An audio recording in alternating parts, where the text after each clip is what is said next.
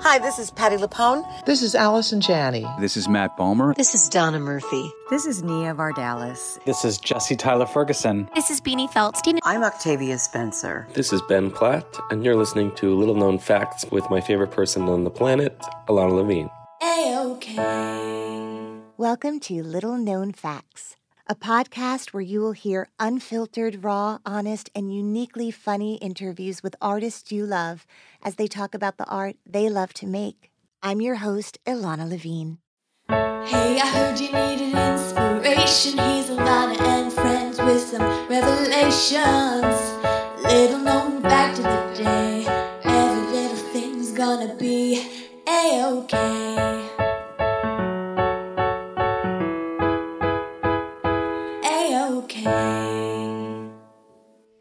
Hey guys, before I share this next conversation, I just wanted to say thank you to all of you who have continued to support the podcast with your monthly donations.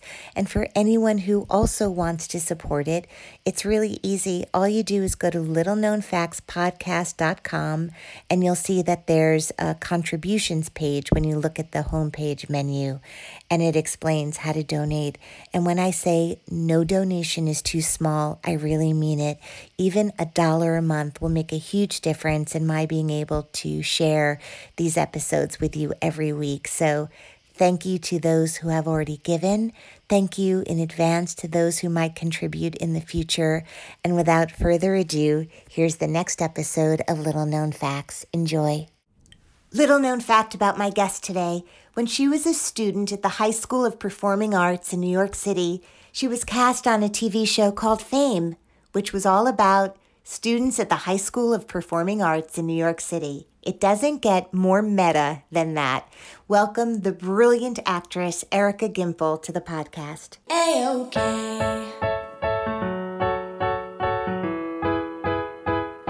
A-OK. Welcome, my dear friend Erica Gimple to the podcast. How are you? I am well. I am so happy to be here with you today. I've been trying to remember because it's hard to remember a time in my life where I didn't know you. But I was really trying to remember because we got to see each other for a minute this year when you were in New York, which was so happy making. I know that we got to do a play together at the Vineyard Theater in 1990, which is so crazy. Yes. Yes. But I didn't know if I had known you like a little bit through Naked Angels before, or if that, in your recollection, is where we first met. I think we saw each other at Naked Angels a couple of times through mutual friends, but really got to know each other doing that play. That was when I felt we really connected. Yes. And all these years later, whenever you pop up in my life virtually or in person, I feel so much love. And so I just want to start by saying that from the moment I met you, I thought I was in the presence of like the most loving, creative teacher.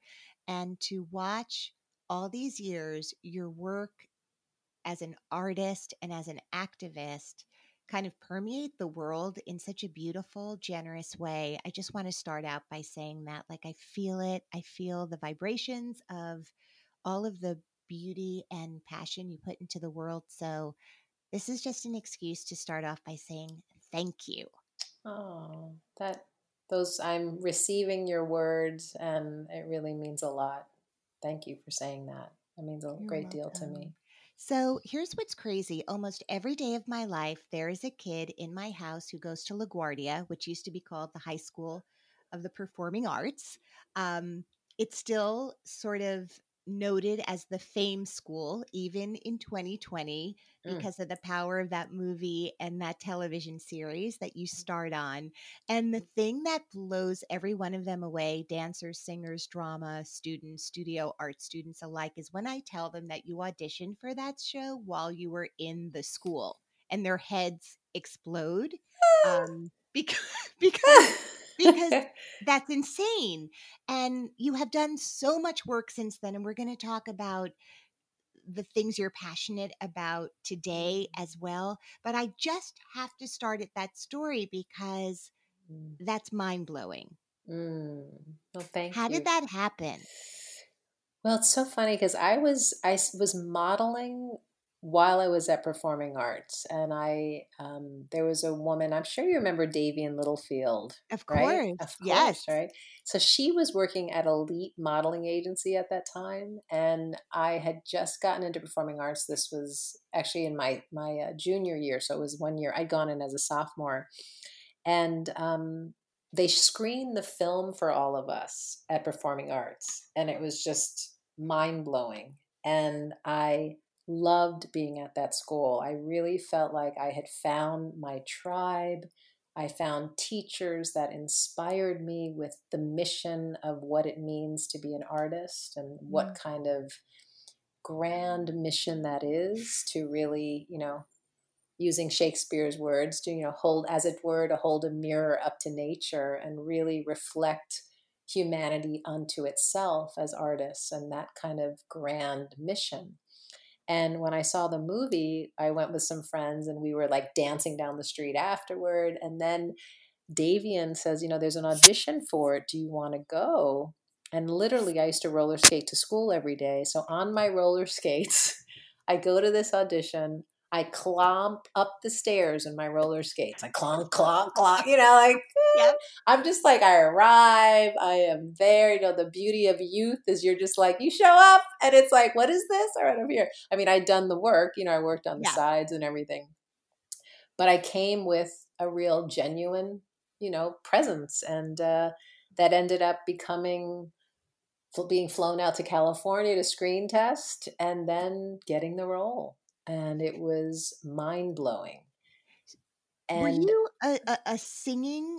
No, were I you was a in for drama acting major. Okay, so Drama. drama. Yeah, I was in the drama Whoa. department. And so Right. that was, and I had such an allegiance to the school. So I was really, at that time, wanting to present my school in a true way. So I had a lot of, and at that time, Bill Moyers had come to our school and did a documentary on creativity. So there was this whole other aspect of something that I had the entire production team watch that documentary in California. Wow. I was like, you want to see the truth? Here it is, Yeah. And then they're like, thank you, we're going to make our TV show. Exactly. That is exactly what it was. And I was like, they were like, we've got ratings in the Midwest. I was like, no, but we've got to honor this. And they did. I definitely had influence. I mean, I definitely was able to bring moments that I felt were really, really a true reflection of what was going on at the school. So that was great. Did you have to leave school to film the series? Well, okay, so this is all like secret stuff. I mean, as I don't know if it's still the same for your children, but you weren't allowed to work while going to school. Right. And they made a bit of an exception for me because of, what the show was about. But I had to have tutors on, I was a minor at that time. So I had a school tutor and we were, having the work in New York and LA and trying to be doing it together. And so it was a little kind of under the radar, but also because it was bringing focus to the school. And I was also very adamant about my stance about really wanting to represent the school in a really honest light, just from my perspective. Yeah. But I will say this, and I will always remember this teacher, Mrs. Shine, because I decided to go back and graduate. A lot of people who would get work would never come back. Right. And I was in the hall, and I'll never forget this. She said to me, it's so rare that you came back. And I'm so proud of you for coming back. And her words just really moved my heart because, I couldn't return. I was different. The school was a little different that year and a half I was gone, but I came back with my heart open because I loved the school so much and I wanted to graduate. That was so important to me. And her support in that way it just meant so much. It really meant so much. Yeah. So the series went on for many, many years. Yes. But you did not stay on it the whole time. How, exactly. and can you talk about that? Sure. I really, it's so funny. I really wanted to come back to New York to do theater. That was Mhm. really my dream. It was, and so getting the series felt like this is kind of like not what I was intending. I went to a different direction. And I honestly missed home. I missed New York. I was young. I was 19 at the time. And because I signed on as a minor, they let me out. And that's so rare, as you know, to be let out Yes, of a contract. yes. So I was able to do it. And I came back to New York, and then Debbie Allen would get me on as a guest, coming back to recur a couple of times throughout the Uh-huh. years. Uh-huh. And but I really, it was my choice. I wanted to come back and really be back home. And it was, being so young and having that kind of world fame was a lot to walk through. And because, can you imagine a time where we didn't have cell phones and you couldn't see where you were going to go and you just ended up, like, I'm just saying, like, how you Mhm. can see your Yeah. cell phone when you land somewhere and you can get a sense Yeah. of where you're going to go. And we would go to different parts around, like London. We were rock stars, and we had no idea that that was going to be the response. So it was very intense. And I just felt I really needed to take some time to hone my craft, and so I was able to do both, which was fantastic because I could go back and do a couple of shows and then come back. But it was really what I wanted to do. And what were you the youngest I was cast the member? baby on the set. Yes, I Yeah. was. So Yeah. No they'd one have else to was shoot. still in high school, Yeah, literally. yeah, and they'd have to shoot me out so I could only work 8 hours a day. And I know that yeah, your mom was just, your mom and dad were performers, and hmm, your father's an actor, and your mom is just a gorgeous singer. So you were not um immune to the world of theater people and showbiz in some yes, way. Um, exactly. but were you still shocked to be on a set and kind of see what goes on in the world of making a TV show? Was it Absolutely, mind bending? And what were the it things was. that were you're like, wait, this isn't what we do at half hour? Like, I know. I mean, what was so unique about Fame was because we were not only just doing a scene, we were learning a dance number. We were in the recording studio recording songs. So it was everything. Talk about a university of life and work. It was yeah. mind expanding, and just physically I was in the best shape of my life with dancing and singing and acting. And so it was a huge education. It was phenomenal in that way because I was learning. I was literally truly learning. Debbie Allen, who, is just such a remarkable human in terms of all the things that she does in a day, Yes. is also, I mean, this does not come from personal experience as much as an observation, feels like a very formidable presence to Mm. me.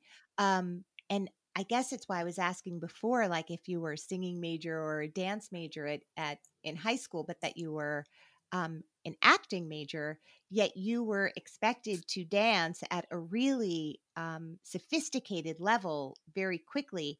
Were there tears involved, or were you able to be shepherded? I mean, obviously you could move, but she's an intense choreographer. So were you Yes. sobbing, or did you feel held up, or Um, both? well, I would, once I got the show, it was like, okay, because I was taking, jazz classes in New York and dancing at Alvin Ailey, and I wasn't in the company, but I would take class. So once I Okay. got the show, it was like, okay, these are the classes you need to take. This is what you need to get stronger at. And so when we were off, it was just like boot camp, get your butt in class, get strong.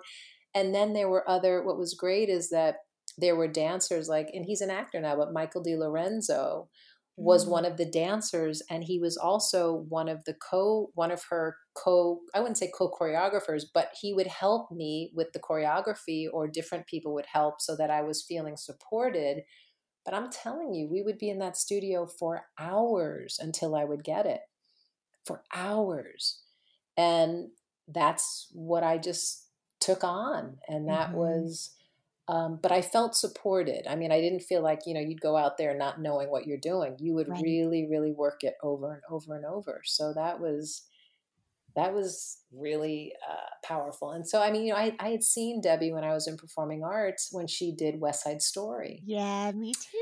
Yeah. So it was like when I met her, I was just so blown away because I loved seeing her in that. And that was such a so when we had this dance number on the show called I Still Believe in Me, which she choreographed, it was really a dream come true for me because it was dancing with her and this beautiful song. And it was it was really phenomenal. It was phenomenal.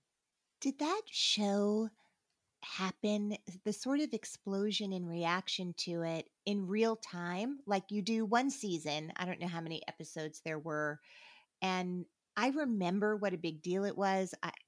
First the movie, I can see the album cover in my head. The logo for Fame in my mind is sort of the way Rent's logo became a graphic that is just so recognizable.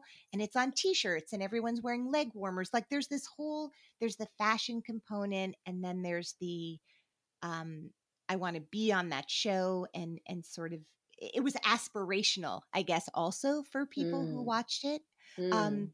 But did that impact like the I watched some documentary when you guys went to London, and it really was what you're describing, like Beatlemania, like it was insanity.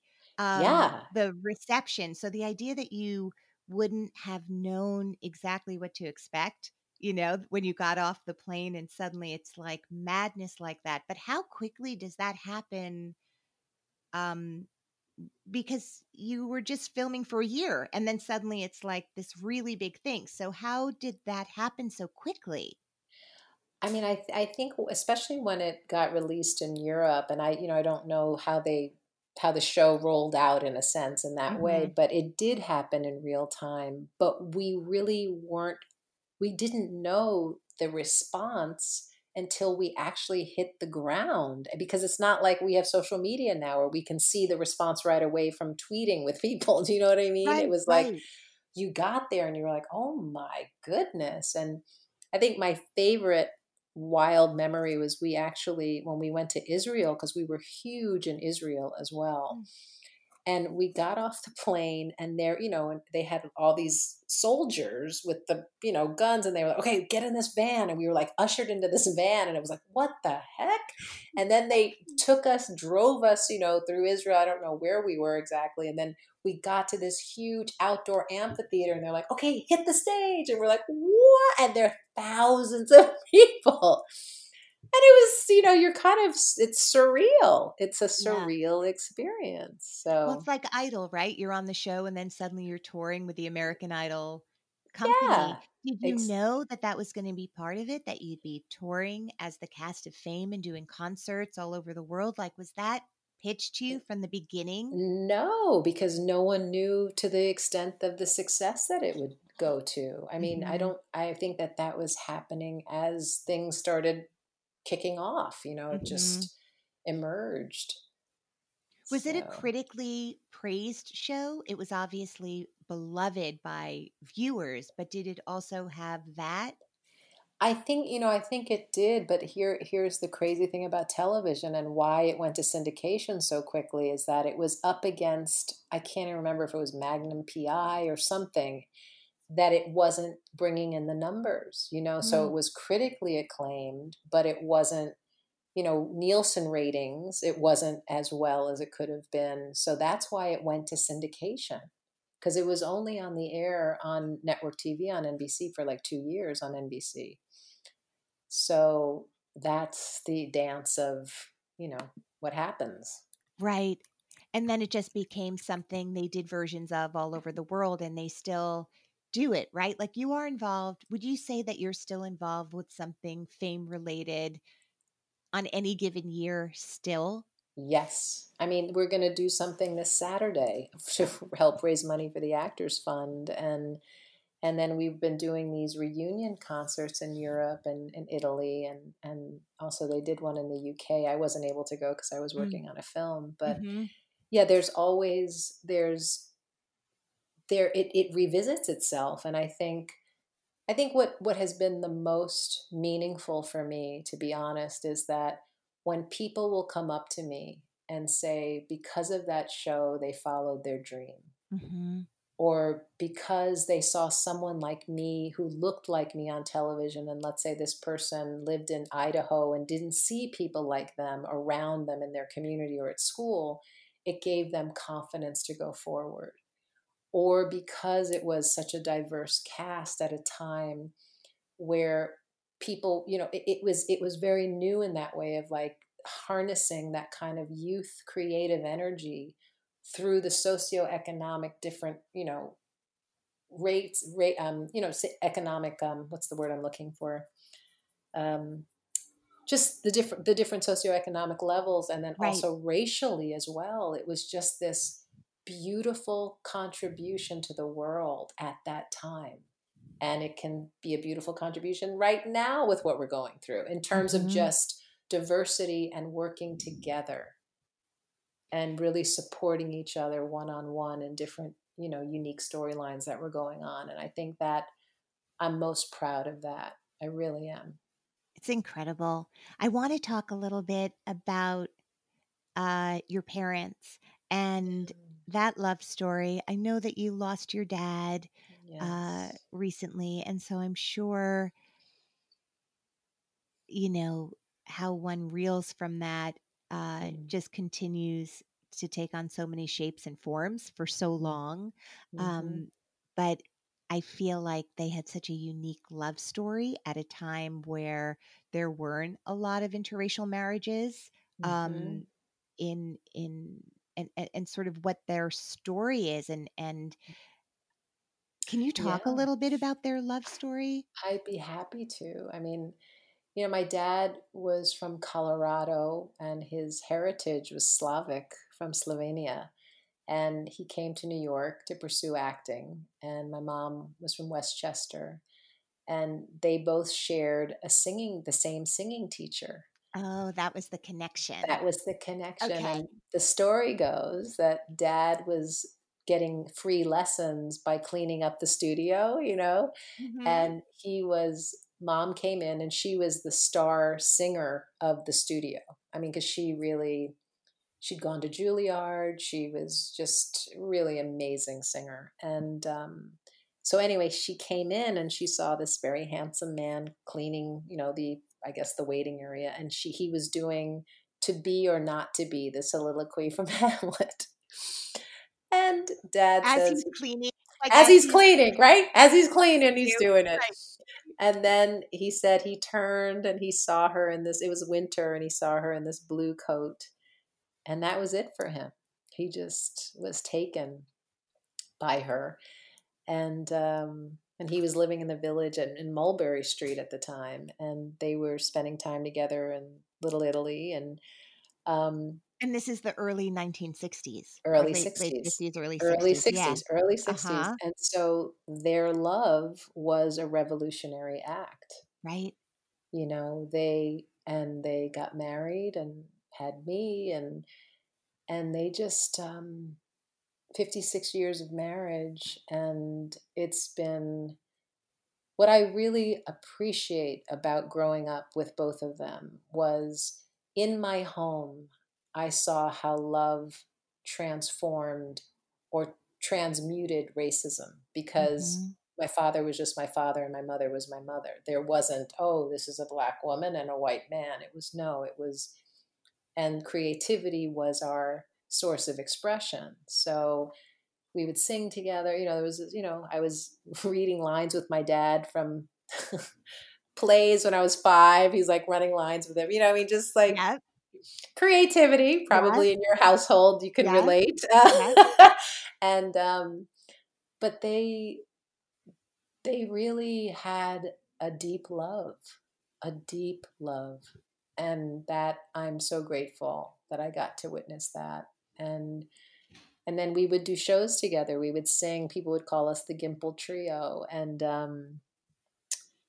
what you were just saying, the reverberations of loss is just because my dad was that touchstone of a person in my life. He was a great listener, really honoring the truth in life. He was a seeker, even when it was hard, to seek one's truth or define what is true for you, and to really look at our state of our world. And, he just wrestled with a lot of things.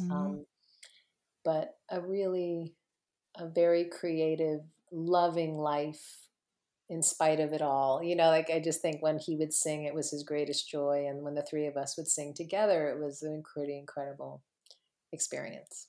So were you singing from the time that you were teeny tiny? Well, yeah, I mean, it's so funny because my mom, literally, this is the story. She was 8 months pregnant with me playing Serena in Porgy and Bess. So Serena has this incredible aria, which is How do you called sing an aria when you're 8 months pregnant with all that pressure? This is what she How do did. you? I think, like, She that's said that when she would hit that high note, that I would move over so that she could get enough air to do it. This is that's the story she tells me. that is insane. I mean, Yeah. just really imagine trying to get those notes out with like an 8-pound Yes. Erica or 6 pounds, whatever you were. You're so teeny. You're probably like 5 pounds. Like that is unbelievable. Yeah. Is there a recording of that? Was that? I don't know if she has a recording of that one, but you ask about early on. It's like I would go on tour with her when she was playing Bess, and we would go to Europe, or and I can remember me being 8, and she was playing Bess at the time, but I was playing Serena's daughter, and having my first on stage experience and going, this is what I want to do at 8. So is that something you had to audition for, or they were like, why doesn't your daughter play this part? Yeah, I mean, she doesn't have any lines, I mean, Right. it was like, So you it was could just, do it. they needed a lot of kids for the, they'd usually hire kids wherever, we'd go to whatever Town. country we were Yeah. in, And so you got to and work with her. so I got to see, and I'd watch her from the wings, and it was like I knew the whole show backwards and forwards, and it was that kind of. But when you say like that's what you knew you wanted, because why? When you're on stage and Well, that I had an experience, and it's so odd to even say it now based on what we were just talking about, is that in the scene where Serena sings this aria about "My man's gone now," she's weeping over the loss of her husband. And so literally at 8, I did an as if exercise, not knowing what that was, right? okay. And I imagined that my father actually had passed away. And I started weeping real tears during this performance. And I was just like, this is incredible. I remembered it at 8. Wow. And then I had this one line, I do remember it. This guy is saying, yes, Your Honor, yes, Your Honor. This like the song has everybody singing, yes, Your Honor. And then this one little child comes out and goes, yes, Your Honor. And the whole audience hysterically cracked up. And this is an opera house in Portugal, right? And I was going, oh, I guess this is kind of cool. Yeah. So it was like these extremes, this extreme, crying and then creating laughter. And I just found it to be. And then I also remember the gentleman who was playing Porgy. There's this song it's called, "Oh Lord, I'm on my way." I forget the title of the song, but it's at the end. And he would always make me cry, the singer. He was so incredible. And it was just, the magic of theater. I got to experience it very young. And that was kind of what I knew I wanted to be a part of it. And also, I have a lot of friends who are only children, and they get to do a lot of grown-up things. They get to come along because there's just one of them, and it's such a trifecta, like that family unit. It's so, or sometimes I call it the Trinity, and Yes. you just get to So, kind of be in all of these experiences that most people your age don't. exactly. And Exactly. did your parents, were they able to support themselves as artists? Did they have lots of other jobs at different times? They did have other jobs sometimes, and I think that's what was really valuable for me, because I saw the hills and the valleys. I saw the challenge of when you had to do another job or how challenging it was. And so I watched it. I got to see that up close and personal. And so I wasn't, I guess, with Hollywood, I wasn't so mesmerized by it because I kind of saw also the other side. Do you know what I mean? I do. I do. I mean, it's like you were saying before, there are very few people who get their dream at 19, which actually what you're saying is it wasn't your dream to be on a TV show. You were going to make art in the theater, which you Yes. have done a lot of for decades at the same time as you've been on all of you're always on the most popular TV show, right? Like Oh, when we put this time in a time capsule and years from now someone digs it out, it'll be like Grey's Anatomy and ER and and Fame, like all of these shows, whatever is going on each decade, you're a part of it. Yet you've yeah. always, so that's the pop culture aspect of Mhm. it. But then there's Mhm.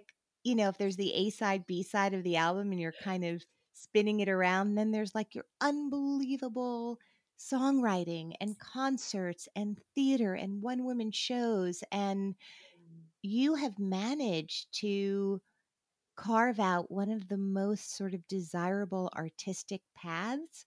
And I feel like your passion for it seems to remain really fiery. And so I wonder what has sustained that. Oh, what a great question. Thank you for that. I always go back to the love. It's the love of the work. It's the love of stepping into a new character or being able to write a song or be able to connect through the message of the song or the play or the film or the TV show that I really believe in, or that bringing to life the soul of that particular person, character, that has kept me going. And being Did you fortunate. always write songs, like even when you were young, or is that? No, no, that it's so funny. I mean, Helen Slater, Oh my and God. yeah, Yes. well, so we Supergirl. Yeah. yes, well, we went to high school together, and she was a sister. I mean, is a sister of mine. We're I friends. love her so much. I have not seen Yes. her in 1 million years, but just Well, hearing her name right now, I'm ah, levitating. That's amazing. well, we live kind of close to each other out here, and Hmm. I mean, I love her. She's a sister. And Yeah. in high school, she was writing songs and performing arts. And so I would like marvel at her writing, and I'd like, oh my gosh, one day I want to do that.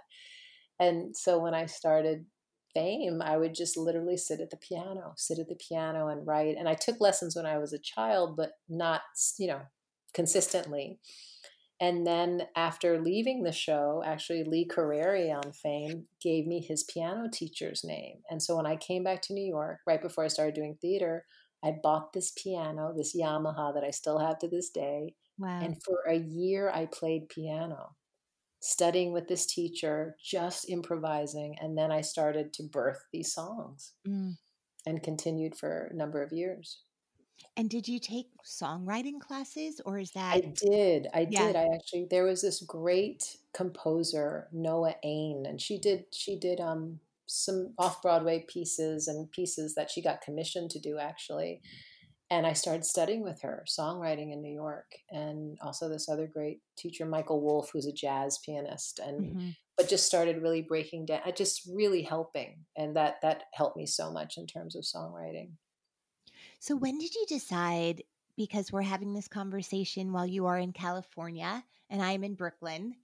Um, how did you decide, as such a New York girl and someone who grew up in New York and went to high school in New York and loves the theater and the theater loves you? Um, how did you end up in LA and making that choice for home? Well, I certainly wasn't planning on it. I'll just say that at first. It was because of my now ex-fiance who really wanted to move out here at the time, and I didn't have the greatest feelings about California, but I was also at a place where I realized if I want to continue working, I have to dispel the shadow of what California represents to me. And I came back with the idea to work for both of us to have a go at it. And it was really about dispelling a shadow in my life because I wanted to be free, even if I didn't stay here as long, but I just didn't want to have a thing about it. Do you And know what what I was mean the by that? thing? Like when you say, like, describe it a little, write a song Okay. about it. I guess what I mean is, mm, if I'm really blatant, like the superficiality of it, the kind Right. of the sort of fakeness of it, the only the business stuff, or just kind of the fame years in a way of like the echoes of that, of like, oh, all this attention, and now having being in a different place, and just all that stuff that Hmm. that was attached to it. And I Right. really wanted to dispel it so that it wasn't this kind of thing. I keep saying thing, but I just mean, Well, like that when there's feeling. that Yes, that feeling. feeling. I Yeah. want to be free of that. I don't want to have a shackle around my neck or anything on me. I want to free myself. Mm. And which I did by coming back out here. And what was so ironic is my high school mates from performing arts, 10 of us moved out here around the same time. So these New Yorkers, we transplanted around the same time, Hmm. and it's been family. Wow. So I Including found Helen Slater. including Helen, and it's the tribe, and we found the tribe, and I have to say honestly, another thing that has really kept me going internally has been my Buddhist practice, which I've been doing Mm. for 35 years, and And that's how just did that enter your life? that entered actually originally when I was a teenager. I was wanting to look into some of my Native American roots. And I was studying with this woman who was of the Tuslegi tribe, and she would talk about how she felt the Native American path was very similar to some of the Buddhist paths. And so she introduced me to this chant when I was young, and I really didn't take to it. And then in my early 20s, another high school mate of mine introduced me to it. And I decided to take that road and to embrace it. And then I shared it with my parents who started to chant Wow. in their later years in life. And it was just seeing how this practice is about really revitalizing every morning and evening. I like a practice. I like very much of a tactile person. Hmm. But just in terms of, because life is the hills and the valleys, the losses and the gains, and what, excuse me, it's what sustains you through those times. And I've found that this particular practice has really been a great source of looking at life from a creative perspective, and also using everything that crosses your path as an opportunity to grow and go forward, and also think about what am I contributing to the world and the betterment of the world. And that's So been really valuable. that, so much of why people either grow up in religion, or seek religion or faith, um, often because more than anything they're worried about the end of life, or sort Mm, of grappling with what happens mm. after this life. And I'm curious, and this may be really hard to articulate, but as you go through this very real moment of losing your father, have there been Buddhist practices and beliefs that have held you up or given you comfort? Absolutely. I mean, I think what I'll say is that I knew, because I'd been living out here for a while, that I needed to spend more time with my parents. Hmm. And then I got the show God Friended Me, right? Which Yes, brings me to New York for two yes. years. Incredible. And those 2 years, I got to spend the most incredible time with my parents, and Mm. my father in particular. And what's so interesting, and I'm getting to the Buddhist perspective Mm-hmm. on this, but I ended up writing a song that the show used called This Moment. And we never know what life has in store, right? 4 days before my father passes away, I invite him to the set with my mother to see me perform this song that I'm doing on the show. And his joy and his pride and his love that day was so evident. Little did I know, 4 days later, my father would pass.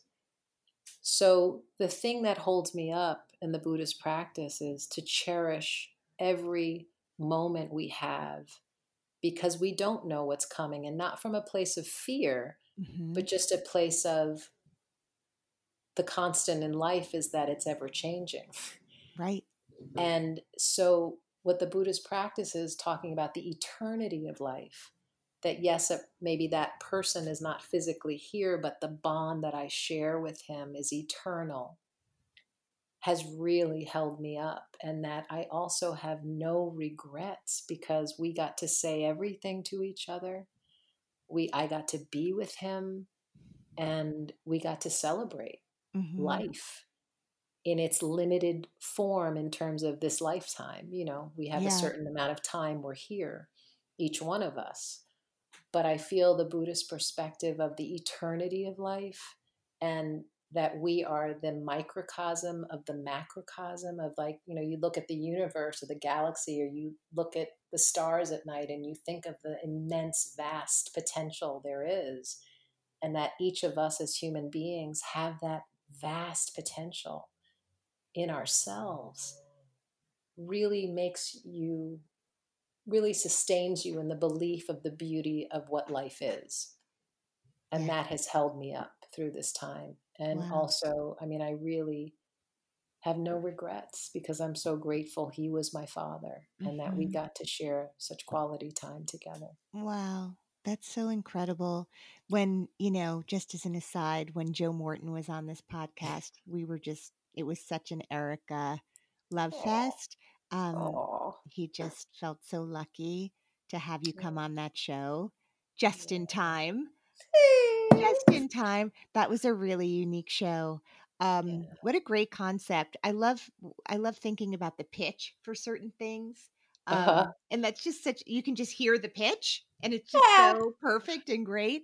I want to talk to you because we could dissect the FAME experience, the ER experience, the profiler. The movies, all of it, the great films that people get to see you in. But I really, before I lose you today, I want to know what is making you happy creatively right now, and what are the things and projects that you're looking forward to and working on. I know you write scripts, not just songs. So can you talk to me about all the things that you've been making in your house, your little Thank paradise in you. LA, which turned out to be a great place somehow for you? I know, right? Yeah. Art can be made, my friend, on the West Art Coast. can be made on the West Coast. Exactly. It's so great you're asked that question. I've been working on a screenplay that's called Rise, and it's so interesting. We're talking about my dad, because my father gave me a poem, which I'm wondering if you know, called The Invitation. Have you ever read that poem, The Invitation? I'm not sure. I feel Okay. like 3 different things popped into my head, and so now I'm not sure which one this is. But if you Okay. can share it or tell it, that would be incredible.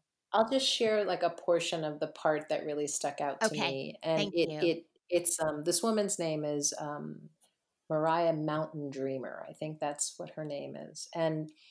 But there's a portion of this poem, and my father gave it to me and a couple years ago. And the essence of the poem asks, I want to know what sustains you when all else falls away. And that just resonated with me. And I was approaching a certain age, I'll just say that. And I really was looking at, wow, what does truly sustain us as we mature? And this story started to emerge from me, and I started to write. And this story follows a woman's journey the week of her 50th birthday, as she watches a lot of things she's built fall away. Mm-hmm. And she decides to return to Martha's Vineyard, where she spent her summers as a child, which is also the place she had a very strong bond with her father. And I began this a couple of years ago, but it's about her father's passing, which is very interesting. I'm just sharing that as an odd unconscious thing that we do sometimes as artists. Yeah. But upon returning to this island, she reunites with her first love, her childhood friend, and then this dynamic matriarch who's in her 90s. And through this reconnection, she begins to reclaim the parts of herself she thought she lost and finds an acceptance of where she is now, but the courage to go forward in this next chapter of her life. And I'm also very interested in the history of Martha's Vineyard within the Black community, of families that have gone up there since the 20s, and this rich community that has not really been explored.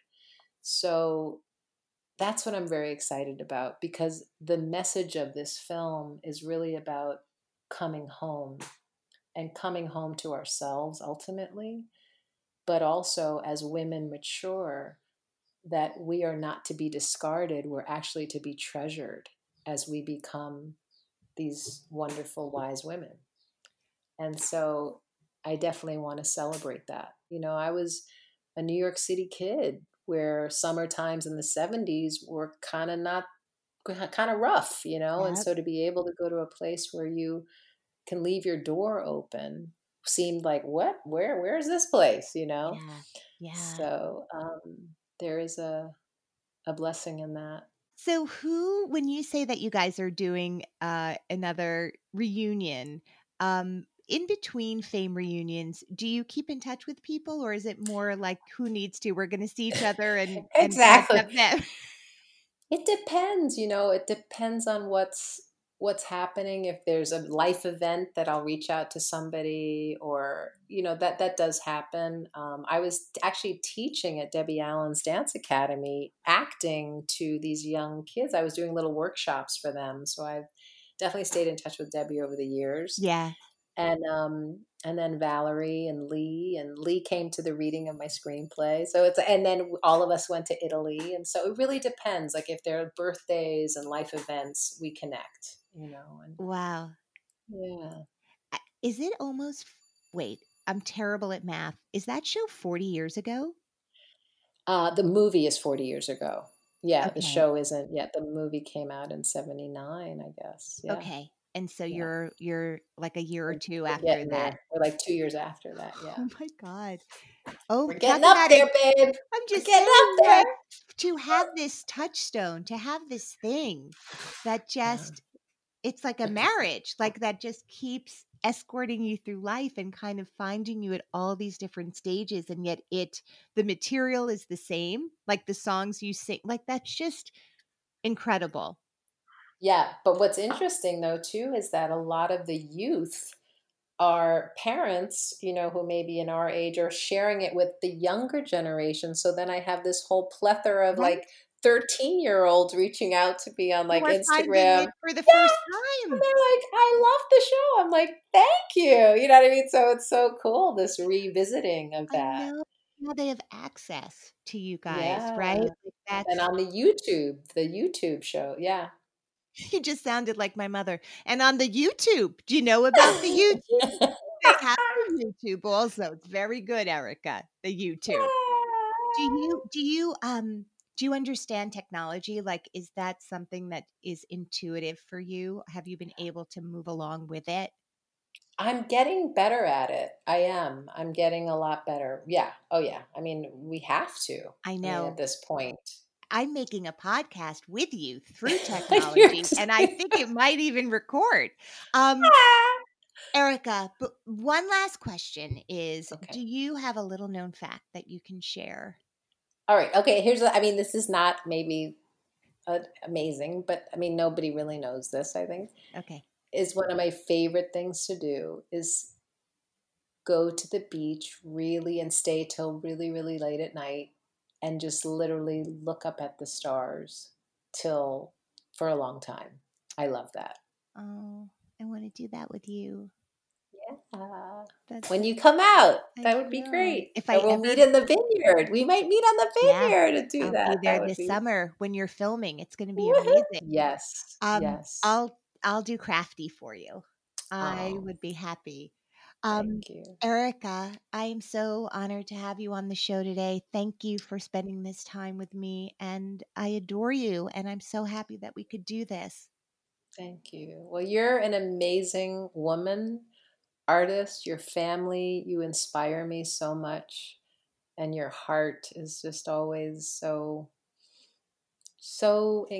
warm, and just I've always loved your work and what you contribute to the artistic community, and just the kind of woman you are, just very supportive and welcoming.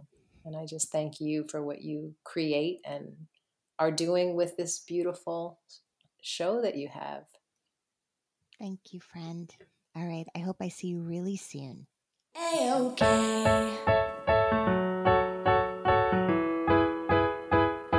A-OK.